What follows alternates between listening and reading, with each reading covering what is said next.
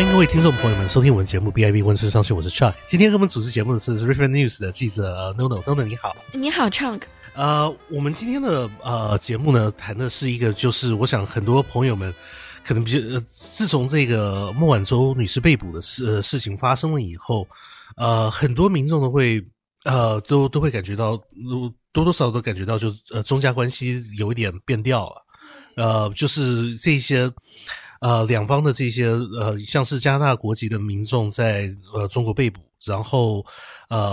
甚至于有这些就是说这些油菜籽的这些产品从加拿大无法出口到中国市场上面去。现在慢慢这一方面的这个这方面的这个讨论，这个话题是越来越多了。但是呢，我想基本上很多朋友们比较关心的就是这话题一开始的时候，最重要的话题就是说华为这个本身这个公司还有做科技这一方面的东西。我想很多人都是注重就是说华为现在在世界各地做这个5G 的这个就是数码系统，这是世界上这 wireless 的这个系统是非常非常先进的科技，但是很多人也说可以用在很多一些就是在国防上面的这些用途是很多的，所以很多人担心说让一个中国公司来西方社会来做这个系统是不是会危及本身的国家安全。对，这个问题很多民众都是有表达意见，但是在上周之前的时候，我们没有一个很明确的一个民调表示说民众对来自亚洲尤其是来自中国的这个科技投资有怎么样的想法。对，但是在上个星期呢，我们有了一个答案了，也就是这边的亚太基金会有做了一系列的这一个民调。有调查就是说这个加拿大民众对这方面的看法，就来自亚洲还有来自中国的这一些科技上面的投资民众感觉怎么样。报道好像出炉了以后，对中国的这个市场来说，对中国的这些公司来说，恐怕是比较不好的消息，是吧？对，因为就是发现报告里面有发现近半数的我们的卑诗省省民，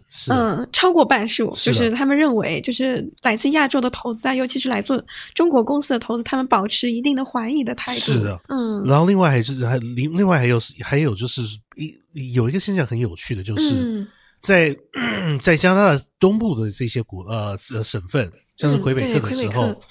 他们说反对，他们认为说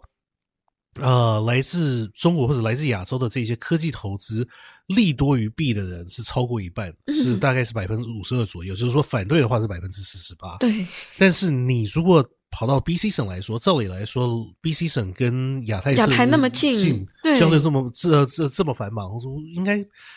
照理来说的话应该是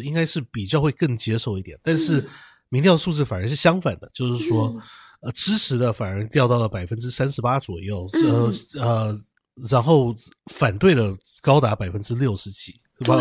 通常是 58% 到60%左右。对，这一方面来说的话，您认为就是说您在 Richmond News 还有您在这个新岛之前报道的时候都有提到本地的华人社区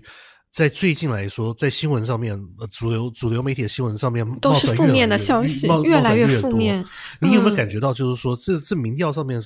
显示出来，就是说 BC 省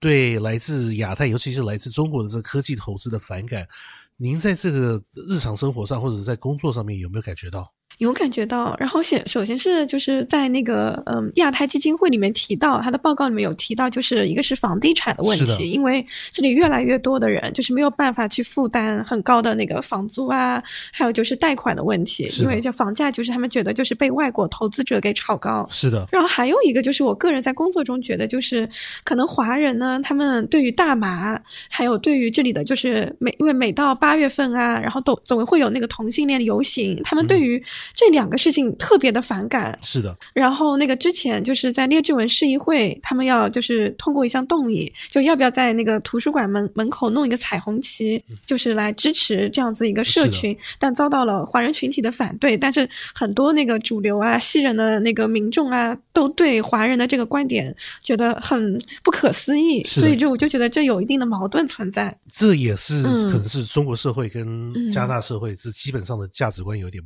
不同像国内的话，这个同性恋这个话题真的是非常非常封闭的。对，国内的这些朋友们通常都是不会把自己的身份宣布出来的。比较起来的话，大麻也是一个非常非常敏感的一个问题。像是当加拿大去年大麻出这个合法化的时候，很多朋友们都跟我们表示说，感觉说我们送孩子们到加拿大留学是不是还是适当？因为他们认为就是说，我不想送孩子到这边来，然后他们学吸大麻，因为大麻是毒品，大麻是这样子的做这种事情的话，对有害他们本身的这个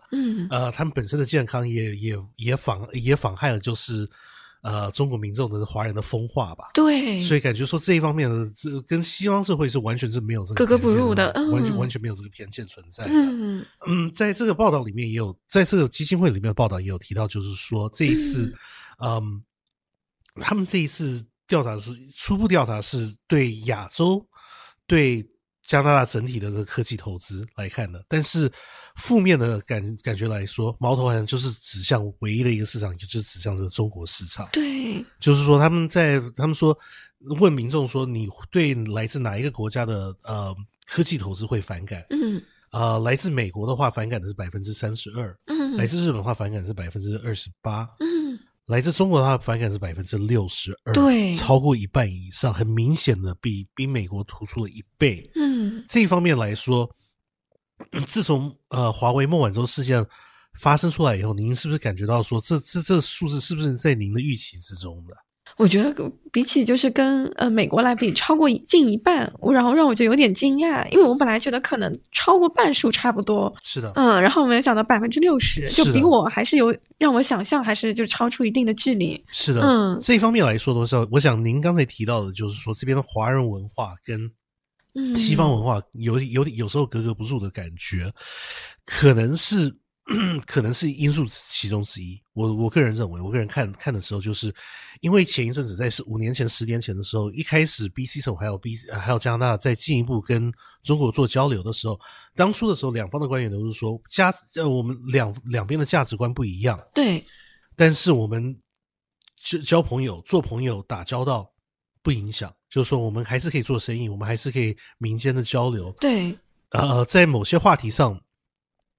如果不对格的话没有问题的，或者就是我们可以暂时摆在旁边，我们还是可以照样赚钱做生意。但现在其实发现就是意识形态一样也是很重要的。是的，就是最近几年就是交流越来越密切了以后，发现就是说在这价值上面的摩擦是越来越多的。对，像您说的这个华为事件，这个孟晚舟事件，说真的也是一个价值观上面的这个摩擦。所以呢，表示很明显的就是说，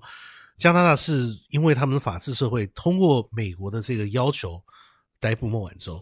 然后但是逮捕并不是说一定要送到美国去受审，他是说要这边先通过这边的法律过程以后才会送过去。对，但是在中国当方面来说的话，就是你逮捕你就是认同他是有罪了，所以马上就说你一定要放人，要不然的话我们开始对你做一些对你做一些对你不利的政策。所以这方面是价值观基本上的不同。对，但是造成的实际上的摩擦是非常非常的严烈，非常非常的严重。所以在您的这个看法里面，在这华人社区里面，未来您在做华人社区做报道来说，您感觉说有没有这个趋势会在短时间会不会改进呢？还是需要就是说可能就是需要主流社会和华人两方都要多进一步的沟通，多进一步的交流。对，我觉得更多的还是要有一个就是教育，然后两方都需要就是更多的去了解另外一方。是的，但要看就是中国的就是这些父母们，就他们根深蒂固的这些观念就已经在了。是的，就不知道就是给他们再灌输这些思想的话，他们愿不愿意去妥协啊？是的，去做出让步，这就很难了。是的，就是像您说的，有些时候这些东西，您从小长大就是相信一个系统，相信一个价值观。要瞬间改变是非常非常困难的事情。好的，我们今天话题就先谈到这边。不知道各位朋友们对这个亚太基金会民调显示，对加拿大民众，尤其是 BC 省民众对来自中国的科技投资的反感，还有这对华人本身做生意的反感，日渐升